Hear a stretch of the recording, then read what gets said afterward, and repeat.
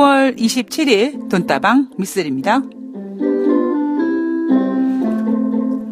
글로벌 빅 이벤트 뉴스 27일부터 28일까지 북미 정상회담 소식에 정신없이 흘러가는 2월의 마지막 주입니다. 오늘 오프닝은 교보증권의 3월달 증시 전망으로 문을 열어볼 생각인데요. 3월달 코스피 예상밴드 2100에서 2300포인트. 전월보다 코스피 예상밴드는 소폭 상향 조정했지만 상단의 저항이 꽤 강해질 것이라고 예상하고 있는데요.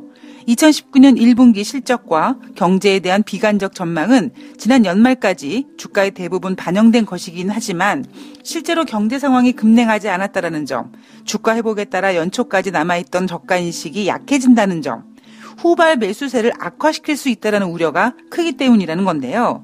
지난해 4분기와 같은 패닉은 아니지만 추가 상승을 위해 명분을 찾을 시간이 필요한 만큼 단기적으로 변동성 위험 발생에 대한 위험 관리가 요구된다는 것이 교보증권의 생각입니다.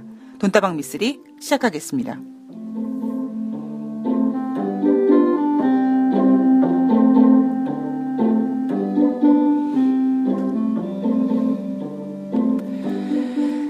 네, 2월 27일 수요일 돈다방미스리 시작하겠습니다. 네, 오늘 제가 방송을 좀 빨리 올리죠. 예. 점점 이 방송 녹음하는 시스템이 좀 적응이 되어 가고 있고요. 그리고 이제 미국의 썸머 타임이 끝나면 조금 더 뉴욕 주식시장을 빨리 확인할 수 있겠죠. 그래서 물론 밤 10시에 올려주세요라고 하는 분들도 계시지만, 그리고 어찌 보면 제가 지금 방송을 녹음하고 있는 시간이 오전 8시 5분이거든요. 조금 아쉬운 게 한 7시쯤 올려주면 얼마나 좋을까. 7시쯤 올려주면 미국 주식시장을 확인하고 그리고 당일 증시를 좀 대할 수 있을 텐데라고 아쉬워하시는 분들이 계실 텐데요. 일단 최대한 여러분들이 매매에 임하실 때 뉴욕 주식시장에 대한 어떤 분석과 미스터리에 대한 생각을 조금 더 좀 빨리 듣고 당일 증시에 대응하실 수 있도록 좀 최선을 다해서 준비를 해보도록 하겠습니다. 자, 교보증권의 3월달 예상 밴드 2100에서 2300이고요. 늘 말씀드리지만 증권사에서 제시하는 증시 전망에서 그래, 이번 달에 이 증권사가 2300포인트 진짜 가는지 안 가는지 맞히는지 못 맞히는지를 보자. 이 부분보다는 과연 증권사가 이렇게 증시를 전망했을 때 단순히 좋아요, 가자, 혹은 빠져요, 파세요 라고 했을 때 도대체 어디에 근거를 두었는지에 대해서 그 객관적인 사실에 좀 주목을 해서 우리가 보고서를 보자라고 늘 말씀을 드리고 있습니다. 교보증권에서 제시한 이 코스피 2100에서 2300포인트 지수밴드에 대한 중요성보다는 오히려 다른 증권사들이 더 갈 거라고 1월달, 2월달 하다못해 매수하지 못한 분들은 3월달에 질르세요라는 보고서도 있는 만큼 교보증권의 이 보고서는 우리가 조금 더 신중하게 접할 필요가 있을 것 같습니다. 그 근거는 뭐냐면 자, 지금 우리 증시에서 가장 염려되는 부분은요. 물론 글로벌 경기 둔화 우려감도 있지만 그리고 거기에 관련돼서 2019년도 1분기 기업 실적에 대한 우려감도 있습니다만 지금 우리 증시를 보면은요. 그런 건 까마득하게 잊어버리고 오로지 북미 정상회담도 아니에요.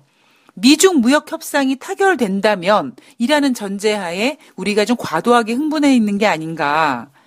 그랬을 때 정말 미중 무역 협상 하다못해 26일 뉴욕 주식시장에서 어떤 이야기가 나왔냐면 미중 무역 협상에 대해서 이미 어느 정도 반영된 거다라는 식의 평가까지 나오다 보니까 우리가 이제는 진짜 미중 무역 협상에 대한 어떤 그 기대감, 물론 이 기대감은 앞으로도 계속될 겁니다.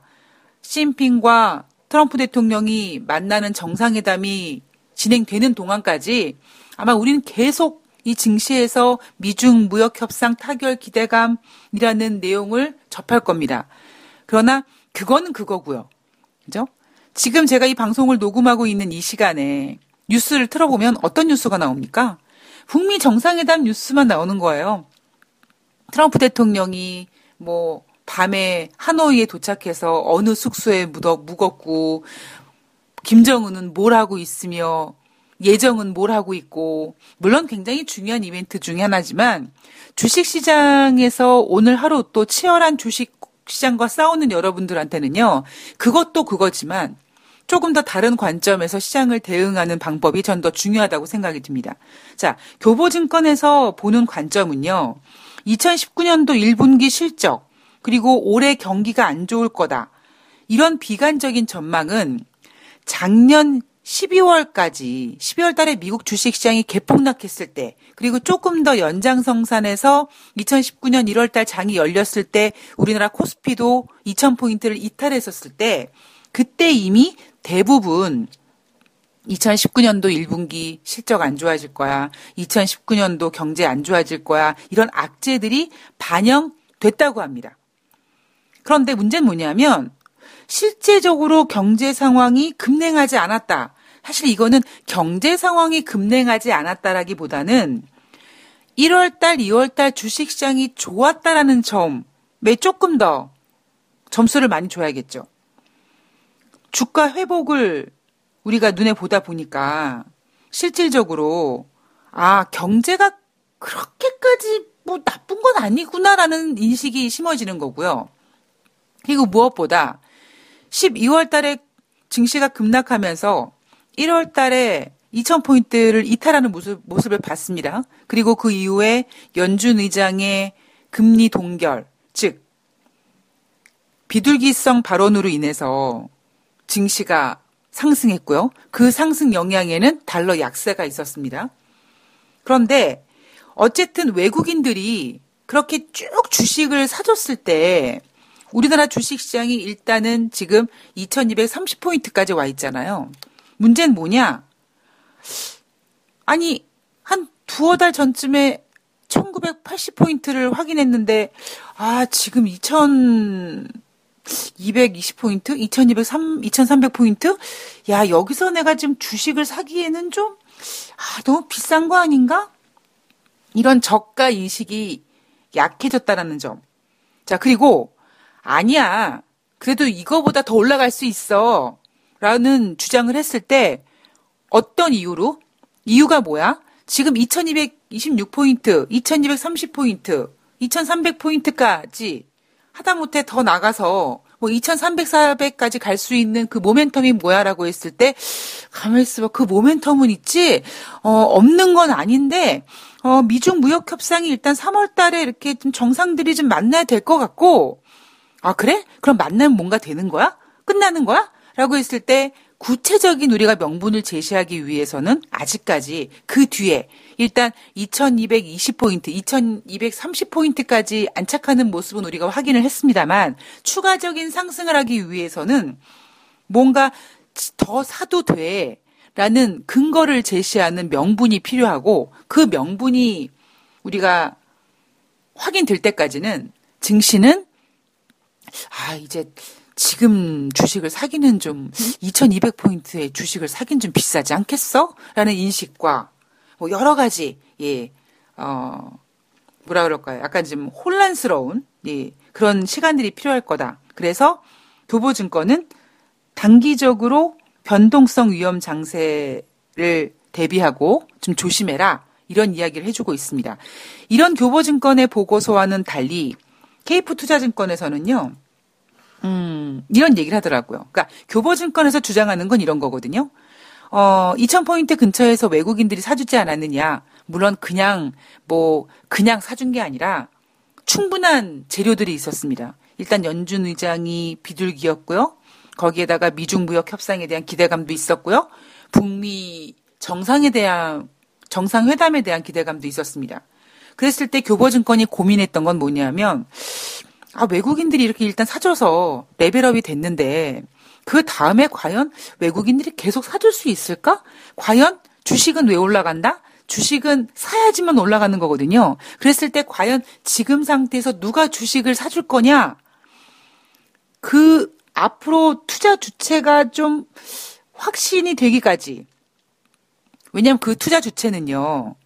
한낱 개인이 각계전투로 사서 주가를 올릴 수 있는 그런 수준이 아니잖아요. 늘 말씀드리지만 우리나라 주식시장은 외국인들이 몇천억 원씩 팍팍 사줘야지만 올라간다니까요. 기관들이 사줘도 그렇게 못 올라갑니다. 그랬을 때 교보증권이 고민하는 이유는 바로 이런 거였죠. 외국인들이 2,000포인트에서 지금 거의 10% 이상 쫙 사줬는데 그 다음에 과연 그 바통을 누가 이어받을 것이냐. 그런데 그 바통이 좀 그렇게 외국인이 계속 사줄 거야 라고 얘기하기도 좀 애매하고 그렇다고 뻔히 기관이나 개인들이 하기에도 좀 무리가 있고 이렇게 고민하는 가운데 케이프투자증권에서 뭐라고 얘기하냐면 자 3월달 증시에서요 1월달 2월달 상승장을 놓친 투자자들 고민하지 마시고 예 들어가십시오 라고 하면서 케이프투자증권은 교보증권한테 이러는 거죠. 어이 교보증권 걱정하지 마. 개인들한테 사라고 하면 돼. 라고 하는 겁니다. 이게 제 개인적인 되게 독단적인 시나리오긴 한데 들어보시면 그럴듯해요. 예. 그리고 제가 늘 말씀드리지만 저는 이 보고서에 엄청나게 뒤통수를 맞아본 사람이라니까요. 그래서 뭐 저는 물론 제가 뭐 7년 이상 근무했던 교보증권을 옹호하고 케이프투자증권을 뭐 비난하고 이런 문제가 아니라 지금 상황에서 오히려 지금 2230포인트 이제 2300포인트가 눈앞에 와 있는 상태에서 3월달 주식시장을 맞이할 때 과감하게 1월달 2월달에 사지 못한 투자자들 사라라고 이야기하기엔 너무나 솔직히 좀 큰 무리수를 두고 얘기하지 않는가라는 이야기를 하기 위해서 제가 이런 비유까지 하게 됐습니다. 3월달 큰 폭의 조정 가능성 없다라고 보고 있고요. 케이프투자증권에서는. 그리고 이익 전망치, 지금 기업들의 이익 전망치도 지금은 안 좋지만 서서히 높아질 거라고 보고 있고요. 미국 경제에 대한 비관론은 이제 바닥을 찍었고 기업 실적에 대한 1분기 우려감도 바닥을 찍었다. 그러니 이제 문제될 게 없으니까 1월달과 2월달 매수하지 못한 분들 3월달에 저가 그러니까 조정시마다 매수해라. 뭐 조정시마다 매수하라는 얘기는 뭐 당연히 얘기하는 거고 여하튼 이런 교보증권과 케이프투자증권의 3월달 증시 전망 내용으로 오늘 돈다방미스리 오프닝을 한번 시작을 해봤습니다. 자, 제가 지금 마음이 조금 급해요. 왜냐하면 지금 8시 15분이 막 지났거든요. 그랬을 때 빨리 뉴욕 주식시장을 정리해서 올리면은 여러분들께서 좀 확인하시고 증시에 임하시는 게 훨씬 더 도움이 되시지 않을까. 그래서 좀 약간 마음이 급하긴 한데 급하게 생각하지 말고, 그래, 지금 뭐 한 10시, 11시에 녹음하는 거다라고 생각하고 좀 이렇게 마음을 좀 이렇게 편하게 먹고 녹음을 하려고 노력을 하고 있습니다. 그러는 그 가운데 우리 마눌사랑님께서 후원도 해주시고, 그리고 우리 한두리님께서도 후원해 주시고, 또, 누구시죠? 주문님? 네, 주문이호님께서도, 후원해 주시고, FUF님께서도 후원해 주시고, 요즘 돈다방미스리, 방송, 미스리 응원합니다. 해서, 후원해 주시는데요. 너무나 감사드리고, 이 마눌사랑해님께서 올려주신 글을 좀 잠깐 소개를 해드리려고 하는데요. 이 마눌사랑해님께서 방송을 들으면서 얻은 방법으로 수익 10% 목표, 뭐 장기전이지만 어쨌든 뭐 시도를 해보셨다는 거죠. 자, 그런데 매도가 너무나 어려웠다. 자, 종목이 올라가는데 더 갈 것 같은 그런 막연한 기대감. 근데 이게 막연한 기대감이 아니라요. 욕심이죠. 욕심입니다. 냉정하게 생각했을 때. 그래도 매도를 하셨다고 합니다. 근데 너무나 좋은 게 뭐냐면 내가 매도를 했는데 그 종목이 떨어진 거죠. 참 사람 심리가 묘하다, 재밌다, 애매하다. 죄송합니다. 잠깐 아침이어서 목이 잠깐 잠겼네요. 자, 근데 저는 돈다방미스리를 청취하시는 분들께서 늘 제가 말씀드리지만 저는 여러분들한테 뭐 2배, 3배를 내드릴 수 있는 능력이 안 돼요. 자신도 없고 그리고 제 돈을 매매할 자신은 있는데 남의 돈을 불려드릴 자신이 없어요. 왜냐하면 되게 말을 안 들으시거든요. 예. 파시라고 하면 안 파시고, 예. 조금만 빠지면 안달복달 난리가 나고 아주 덜을 달달달달달달 볶고요. 제가 증권사 브로커 생활하면서 늘 말씀드리지만 저는 그렇게 우아반스하게 여러분 삼성전자 장기적으로 매매하시고요. 하락했을 때 좀 10% 정도 담아보시고요. 전 이렇게 브로커 생활을 했던 사람이 아니에요. 자, 과감하게 질르세요. 자, 몰빵하세요. 자, 미수 쓰실 수 있거든요. 자, 미수로 물타기 하세요. 이거 확실하게 올라갑니다. 제가 책임질게요. 이런 식으로 제가 영업을 했던 사람이기 때문에 이렇게 공격적으로 영업을 해봤으니 거기에 함께 했던 투자자분들께서 얼마나 정말 심장이 쫄깃쫄깃해지고, 예, 얼마나 안달복달 나시고, 뭐, 기분도 좋으셨을 적도 있으셨겠죠. 근데, 그래서 제가 여러분들한테 만약에 어떤 종목을 추천해서 여러분들이 수익을 낸다. 결론적으로 수익이 날 수 있을지 모르겠습니다만, 예. 그 중간에 저는 제가 얼마나 휘둘릴지 알고 있어요. 예전에 제가 방송에서만 말씀드렸을 거예요.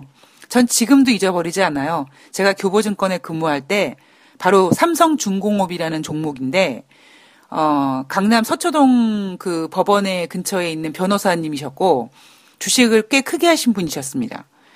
근데 그때 삼성중공업이 외국인들이 매도를 되게 많이 해서 좀 분위기가 이상했어요. 그러니까 주식이 빠진 건 아니었고 매도 창구에 외국인들이 이렇게 계속 매도 물량이 나왔었어요. 근데 제가 이 매매에도 여러 가지 방법이 있다고 이 호가창에 거래원에서 과연 어디가 집중적으로 파냐 뭐 그런 거를 보면서 매매하는 기법도 있었다라는 소개를 해드렸잖아요. 근데 장중에 삼성중공업 매도 창구에 자꾸 외국인 매도가 좀 나와서 이게 뭔가 있나 싶은 생각이 들어서 제가 이제 전화 드려서 고객님 지금 삼성증권 외국인들이 이렇게 매도하는데 글쎄요 좀 일단 좀 심상치가 않은 것 같은데 일단 매도를 하시고 다시 좀 매수하시는 게 어떠실까요? 뭐 지금 같았으면 좀 여우처럼 한 반 정도만 파세요. 뭐 한 3분의 1 정도만 파세요라고 할 텐데 그때는 내가 단순해가지고 그러질 못했어요. 그리고 진짜 저는 그 고객을, 그러니까 제가 나중에 욕먹을 생각이 아니라 진짜 저는 그 고객이 손해보는 거를 원치 않아서 일단 좀 다 정리하시고, 예, 다시 매매하시는 게 어떠시겠습니까? 라고 했더니 이분이, 그래요? 다 팔아요. 다 팔았어요. 근데 어떤 일이 벌어집니까? 제가 매도한 다음에 그 삼성중공업이 올랐죠. 그래서 제가 매도한 금액보다 종가로 1,000원이 올랐어요. 아니, 1,500원인가 올랐던 것 같아요. 장이 끝나자마자 그분이 저한테 전화를 해서 쌍욕을 해댑니다. 뭐라고 얘기하냐면 여자가 뭔데, 네가 뭔데 전화해서 이렇게 사라 팔아라 이따위 얘기하느냐? 여자라고 하지도 않았어요. 기집애라 그랬어요. 근데 저는 할 얘기가 없었죠.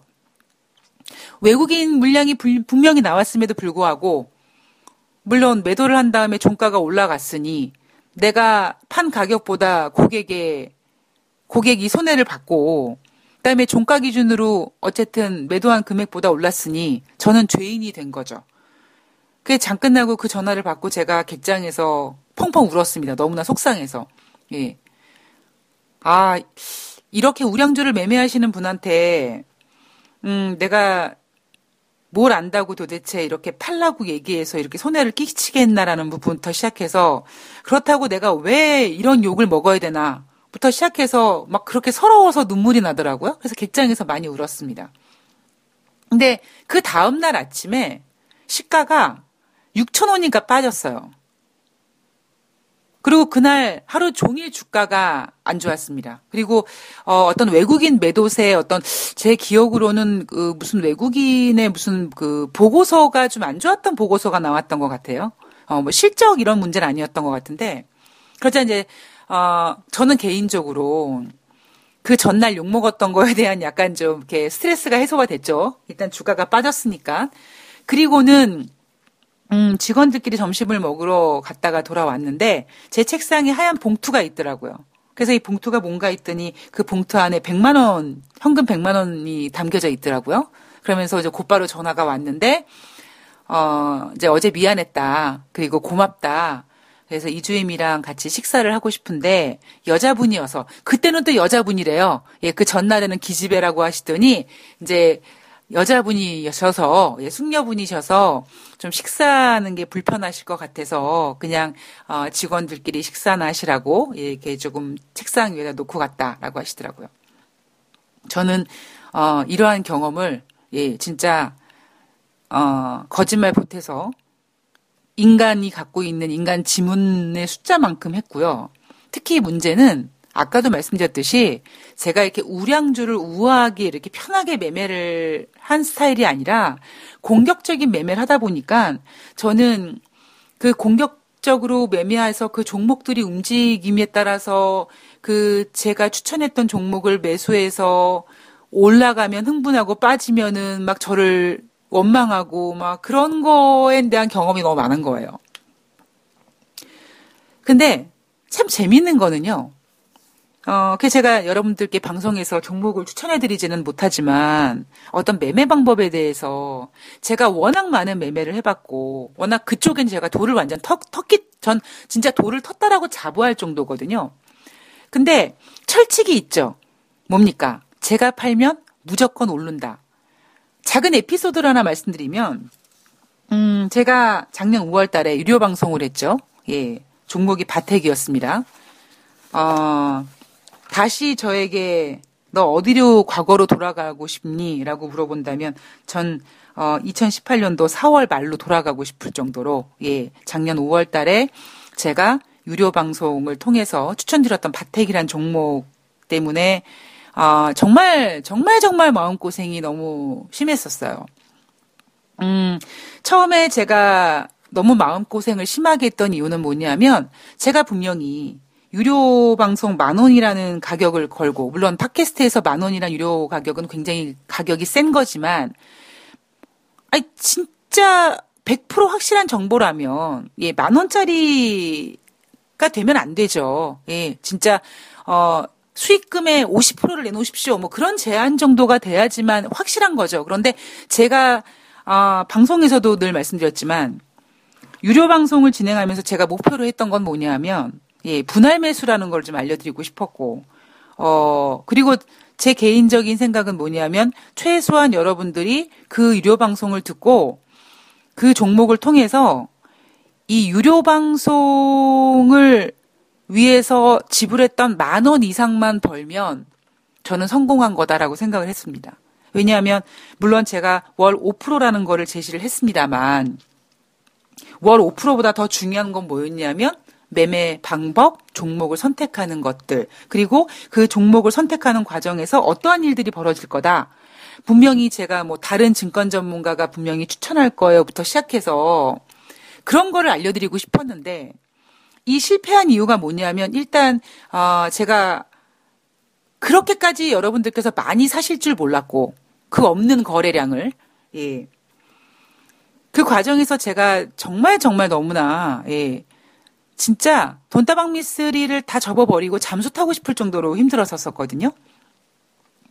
원망의 글들이 올라왔고 예. 어떻게 했으면 좋겠냐부터 시작해서 내가 이런 거를 견디기 어려워서 증권사를 그만두고 증권 전문가를 안 하겠다라고 한 건데 내가 지금 도대체 이게 무슨 짓을 하는 건가에 대한 고통이 너무나 컸었습니다. 근데,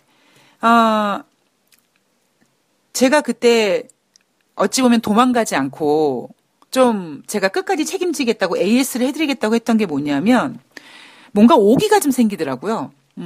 어떤 오기냐면 저는 일단 여러분들한테 제가 왜 유료 방송을 한지에 대해서 정확하게 알려드리고 싶었어요.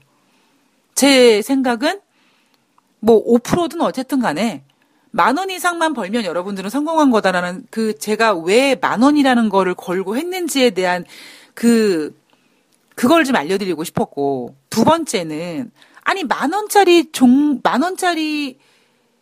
원을 내고 얻은 정보에다가 어떻게 몇 천만 원 1억씩 돈을 넣을 생각을 하세요라는 거를 좀 알려드리고 싶었고요. 그리고 세 번째는 제가 좀 힘들더라도 예, 그 한 달 동안 그 분할 매수라든가 분할 매도라든가 매매하는 방법을 좀 전달해드리고 싶었던 제 목표가 있다 보니까 그거를 AS를 통해서 좀 해드리고 싶었습니다. 그래서 지금도 진행 중입니다. 총 저까지 포함해서 지금 그 단톡창에 지금 40분 정도가 들어와 계세요. 근데 제가 지금 어떤 짓을 하고 있냐면 지금 그 바텍이란 종목에 몰빵을 하셔가지고 현금이 없으신 분들도 계시고 현금이 많으신 분들도 계시고 그리고 그분들 중에 많이 갖고 계신 분들도 계시고 적게 갖고 계신 분들도 계세요. 다양하세요. 제 소원은 진짜 1대1로 예, 컨설팅을 해드리고 싶지만 그거는 불가능하고 단톡방에서 최대한 제가 어떤 그 많은 분들께서 좀 빨리 회복하고 좀 이런 거를 좀 알기 위해서 최선을 다하고 있습니다. 그래서 뭐 단타도 치고요. 예. 그러다 얼마 전에 그 제가 뭐 그러니까 현금이 없으신 분들은 갖고 어느 정도 올라갔을 때 좀 몇 주 팔아가지고 단 몇십만 원이라도 현금을 좀 보유하게 해서 저가 매수 임하게 좀 해드렸고 그리고 두 번째는 분할 매수를 통해서 글쎄 11월인가요? 12월인가요? 해서 100주를 평균 단가 23,000원 정도에 담아두게 했었어요. 전 현금이 없어요. 그러면 그럼 기다리십시오. 예, 일단 현금 있으신 분들만 그래서 평균 단가 23,000원을 맞추기 위해서 뭐 100주, 50주, 그러니까 10주, 20주 뭐 이렇게 해가지고 100주를 23,000원에 담아놨습니다. 그리고 얼마 전에 예, 제가 여러분 25,000원에 전량 매도하세요. 그래서 25,000원에 팔았어요. 어떤 일이 벌어질까요, 여러분? 25,000원보다 올라가겠죠. 그죠? 25,300원, 400원 막 이렇게 올라가겠죠. 그래서 어쩌면 그 40분들 중에서 이제 다 참여하시지 못하셨지만 어쨌든 그 23,000원 평균 단가를 가지고 매수하신 분들이 25,000원에 전량 매도한 다음에 한편으로는 아이고 아쉽다. 아이고 25,000원 더 갈 수 있는데 아마 이런 생각을 분명히 하신 분들이 계실 겁니다. 제가 이런 거 채팅창에다가 질문도 안 드려요. 왜? 그럴 분들이 있다는 걸 뻔히 알고 있기 때문에. 그리고 제가 이제 지금 25,000원에서 바텍이란 종목이 아래로 내려와 있죠.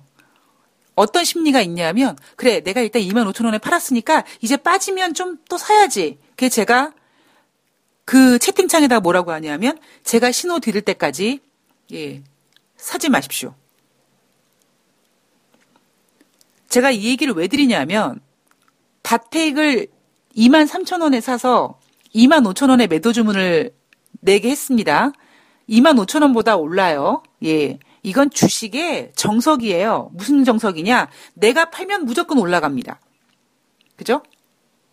그런데 25,000원에 판 날 그날 고가가 25,050원이었어요. 최소한 그분들은 그 당일날 고가의 손맛은 보셨어요. 그리고 제가 뭘 부탁드렸냐면 일단 주당 2,000원씩 100주니까 뭐 세금 띄고 뭐 띄고 하여튼 뭐 그거 생각하기 전에 20만 원 수익 나지 않았느냐. 그 20만 원에서 10만 원만 출금해서 무조건 써라. 증권계좌는 입금만 하는 계좌가 아니라 출금하는 계좌다. 무조건 10만 원 출금해서 쓰십시오. 제가 간곡하게 부탁드렸습니다. 왜? 저는 미쓰리가 생각하는 주식은요. 그거예요. 다른 전문가분들은 뭐 원금 회복을 시켜준다는 둥, 뭐 2배를 내준다는 둥, 뭐 1억을 만들어주는 둥, 뭐 그런 어떤 그 약속을 하고 그런 목표를 가지고 있지만 미쓰리가 추구하는 주식 세계는요, 그런 거예요. 분할 매수도 해보고, 고가 손맛도 보고, 수익 나서 얼마 안 되지만 몇만 원이지만 출금도 해서 써보기도 하고, 이게 주식하는 맛이구나. 그래서 제가 지금 그 바텍 AS 하시는 그 AS 해드리는 분들, 저 빼고 이제 39분이죠. 그분들께서 나중에, 예, 저는 일단 최선을 다하겠지만, 나중에 그분들께서 이 AS가 끝났을 때, 마음고생하고 시간은 좀 걸렸는데, 그래도 뭐 본전은 됐어. 사실 이런 걸 느끼시기보다, 와, 주식 재밌다. 야, 조금이지만 출금돼서 내가 뭐 맥주도 한 잔 사 먹었어. 이런 재미를 느끼셨으면 좋겠기 때문에, 느끼시기를 바라는 마음에, 예, 제가 AS를 끝까지 해드리고 있는 겁니다. 그리고 어찌 보면 그런 어떠한 그 저의 플랜이야말로 제가 돈다방미스리에서 추구하는 거예요. 제발 증권계좌는 여러분 입금만 하는 계좌가 아니에요. 제발 증권계좌에서 지금 평가손익에 빨간색이 있다고 여러분들이 돈을 버는 게 아니에요. 일단 팔고 그 팔기 위해서 내가 팔면 무조건 올라간다.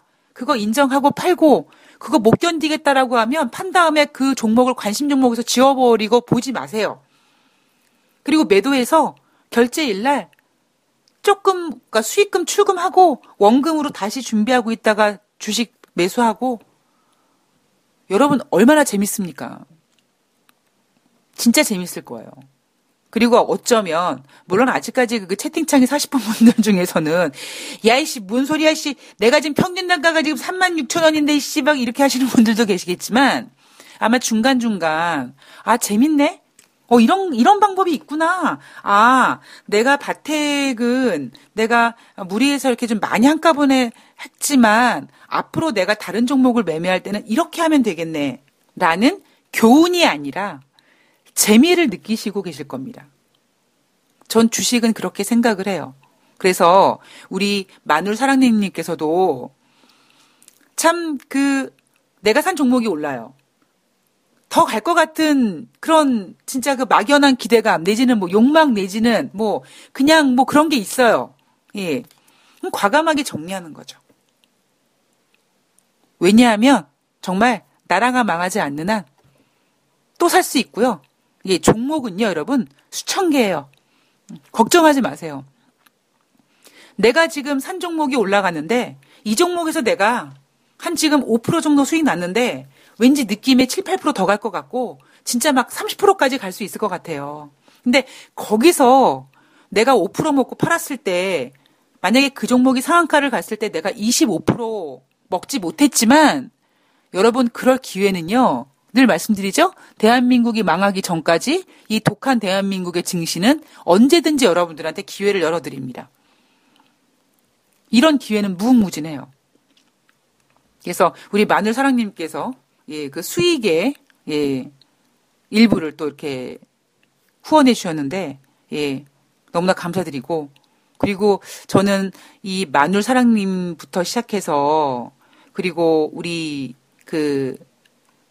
지금 돈다방미스리에 계속 이렇게 의견을 올려주시는 분들 그리고 우리 소소라라님처럼 20대 중반의 대학원생이시라고 하는데 돈다방미스를 통해서 얻는 그 무언가가 있다. 저는 이런 분들께서 더 많아지실 거라고 생각이 들고, 기존에 그러니까 기존에 형성된 대한민국의 어떤 증권 바닥이라는 일단 그 기득권 혹은 이런 시스템을 쉽게 바뀌기는 어렵습니다. 왜냐하면 쉽게 바뀌지 않을 수밖에 없는 게, 못 바뀔 수밖에 없는 게 뭐냐면, 바꾸면 돈이 안 되거든요. 그렇기 때문에 그냥 지금 있는 것처럼 대충 전문가들이 그냥 종목 추천하고, 그러니까 뭐라 그러죠?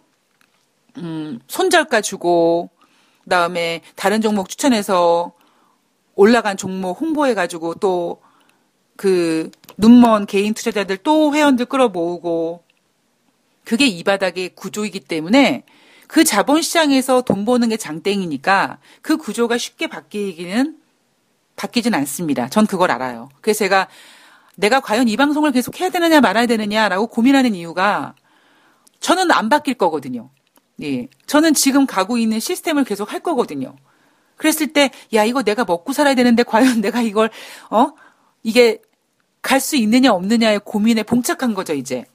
그렇다고 제가 안 되겠어. 그렇다고 제가 전문가를 할 거냐? 아니라는 거죠. 그래서 제가 만약에 이 바닥을 뜨면 저는 완전히 그냥 뭐 방송이든 주식이든 완전히 이 바닥을 뜰 생각을 하고 있는 거거든요. 대신 뜨기 전까지는 한번 해볼 만큼 해보자. 그랬을 때 뭐 소설 하나님이냐 아니면은 뭐 다른 분들, 예, 뭐 마늘사랑해님이나 아니면 이렇게 대놓고 댓글을 올려주시지는 않으시지만 돈다방미스를 들으시면서 뭔가 내가 기존에 알았던 거와는 다른 세상이네. 이런 방법이 있네. 이러면 되겠네. 나는 그동안 주식을 도박으로 알았는데 이렇게 재미있는 방법도 있네. 시장이 이렇구나라는 거를 아시는 분들이 많으신다면 그런 분들이 언젠가는 어느 정도의 힘이 만들어지고 그런 힘이 만들어진다면 제가 돈다방미스리라는 방송을 포기하기 전에 그런 힘이 형성된다면 예, 저는 진짜 어떤 돈다방미스리라는 이 콘텐츠를 가지고 이 바닥에서 뭔가 한번 해볼 만하겠죠. 그때까지 한번 가보는 거죠. 다시 말씀드리지만 주식은 어떻게 해야 된다? 재밌게 해야 됩니다. 예, 증권계좌는 입금만 하는 계좌가 아니라 출금도 해야 되고요.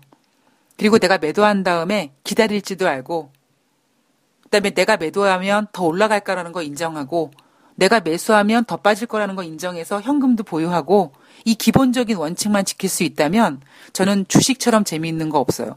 남자보다 재밌다니까요. 더 이상 할 말 없죠. 여자가 남자보다 재밌다는데. 제가 무슨 성녀예요?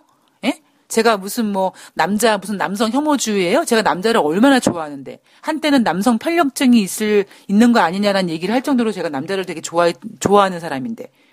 그런 제가 남자보다 주식이 더 재밌다라고 얘기하고 하다못해 방송 제목을 남자보다 맛있는 경제라고 하려고 하다가 남자들한테 쌍욕 먹을까 봐 제가 못했다고 했는데 그만큼 주식은 예, 재미있게 하시면 됩니다. 무리하지 않고.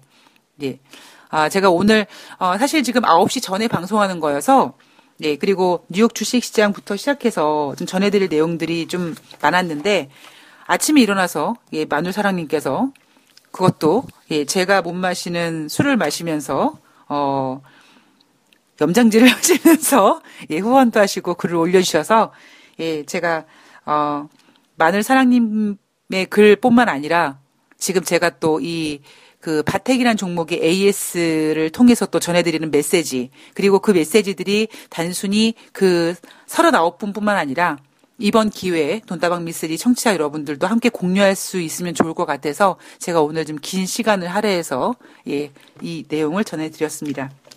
자, 일부 시간이 거의 갔는데 일단 화요일 뉴욕 주식시장 스타트는 하고 예, 2부로 넘어가도록 하겠습니다. 별로 진짜 중요한 얘기는 이슈에 대한 이야기는 2부에 나오니까 1부에서는 지표들만 좀 체크를 할게요. 2월 26일 화요일 뉴욕 주식시장 자 소폭 하락했습니다. 다우지수가 0.13% 하락해서 26,057포인트, 나스닥이 0.07% 하락해서 7,549포인트, S&P 500이 0.08% 하락해서 2,793포인트 마감했습니다. 자, 이날 뉴욕 주식시장이 하락했던 이유는 딱 한 가지, 미국의 경기 둔화 우려감입니다. 자, 미국의 경기 둔화 우려감인지 뭔가 딴 게 있는지는 2부에서 한번 보자고요. 이날 특징주로는 캐터필러가 2% 하락했는데 UBS의 투자 의견 하향 조정. 자, 향후 실적에 대한 회의적인 의견으로 이 캐터필러에 대한 투자 의견을 매수해서 매도로 전환했습니다. 하향 조정했죠. 자동차 부품업체인 오토존은 5% 상승했습니다. 어닝 서프라이즈였고요. 홈디포는 반대로 실적이 부진해서 1% 하락했습니다. 그리고 기술주는 페이스북을 제외하고 모두 상승했고요. JP모건 체이스는 1분기 트레이딩 부분 매출이 크게 감소한 것 같다라는 우려감에 주가가 0.8% 하락했습니다. 자, 달러 인덱스 전일 대비 0.36% 하락해서 96.0656로 끝났고요. 국제 유가는 WTI가 전일 대비 배럴당 0.02달러, 0.05% 상승해서 55.50달러, 브렌트유는 전일 대비 배럴당 0.59달러, 0.91% 상승해서 65.35달러로 마감을 했는데 전일 트럼프 대통령이 협박했죠. 이날은 소폭 상승했습니다. 오펙에선 이런 입장이죠. 웃기고 있네. 야, 네가 뭔데 자꾸 국제 유가 시장에 자꾸 이렇게 감나라 대추나라 그래. 근데 그 얘기를 누가 했냐면 사우디에서는 못하죠. 예. 오펙의 관계자가 트럼프 대통령의 최근 트윗과 상관없이 오펙은 감산합의를 지킬 것이다. 아무리 트럼프 대통령이 개소리를 해도 어디가 개가 짖나 보다. 우리는 그냥 국제 유가의 상승을 위해서 우리의 갈 길을 갈 거다라고 하면서 이날 국제 유가는 소폭 상승을 했습니다. 근데 앞으로의 관건은요. 가장 중요한 건 뭡니까? 물론 베네수엘라 문제, 이란 문제, 그리고 계속적으로 이 사우디라든가 러시아 이런 오펙 회원국들의 감산 이행이 진행이 되겠죠. 자, 오펙이 왜 이렇게 감산을 목숨 걸고 할까? 바로 글로벌 경기 둔화 우려감에 따른 수요 둔화 우려 때문입니다. 그리고 앞으로 시장은 국제 유가 시장은 이 부분이 굉장히 많이 지배를 할 거고 그것 때문에 거기에다가 특히 베네수엘라 문제 때문에 미국과의 부딪힘 또 이란과도 마찬가지고 그래서 미국은 분명히 생산량을 증가시킬 거기 때문에 일단 국제 유가 안정을 위해서 오펙의 처절한 감산 이행 그리고 그 이외의 글로벌 경기 둔화 우려 그리고 베네수엘라와 갈등을 계기로 미국은 그 명분하에 계속 유가를 상승하는 것 이런 재료들이 서로 엇갈려서 국제 유가를 움직일 가능성이 높습니다. 국제 금값은 전일 대비 온수당 0.1% 상승해서 1331달러로 마감을 했습니다. 자, 2부에서 26일 화요일 날 발표된 경제 지표부터 시작해서 이날 제롬 파월 연준 의장, 브렉시트 관련된 이야기, 마이클 코언 이야기, 단순히 이날 뉴욕 주식시장은 미국의 경기 지표가 부진해서 소폭 하락했어요라고 하지만 돈다방미스리 청취자분들께서 꼭 챙겨야 될 이슈들 하나씩 꼼꼼히 2부에서 체크해 보도록 하겠습니다. 2부에서 뵐게요.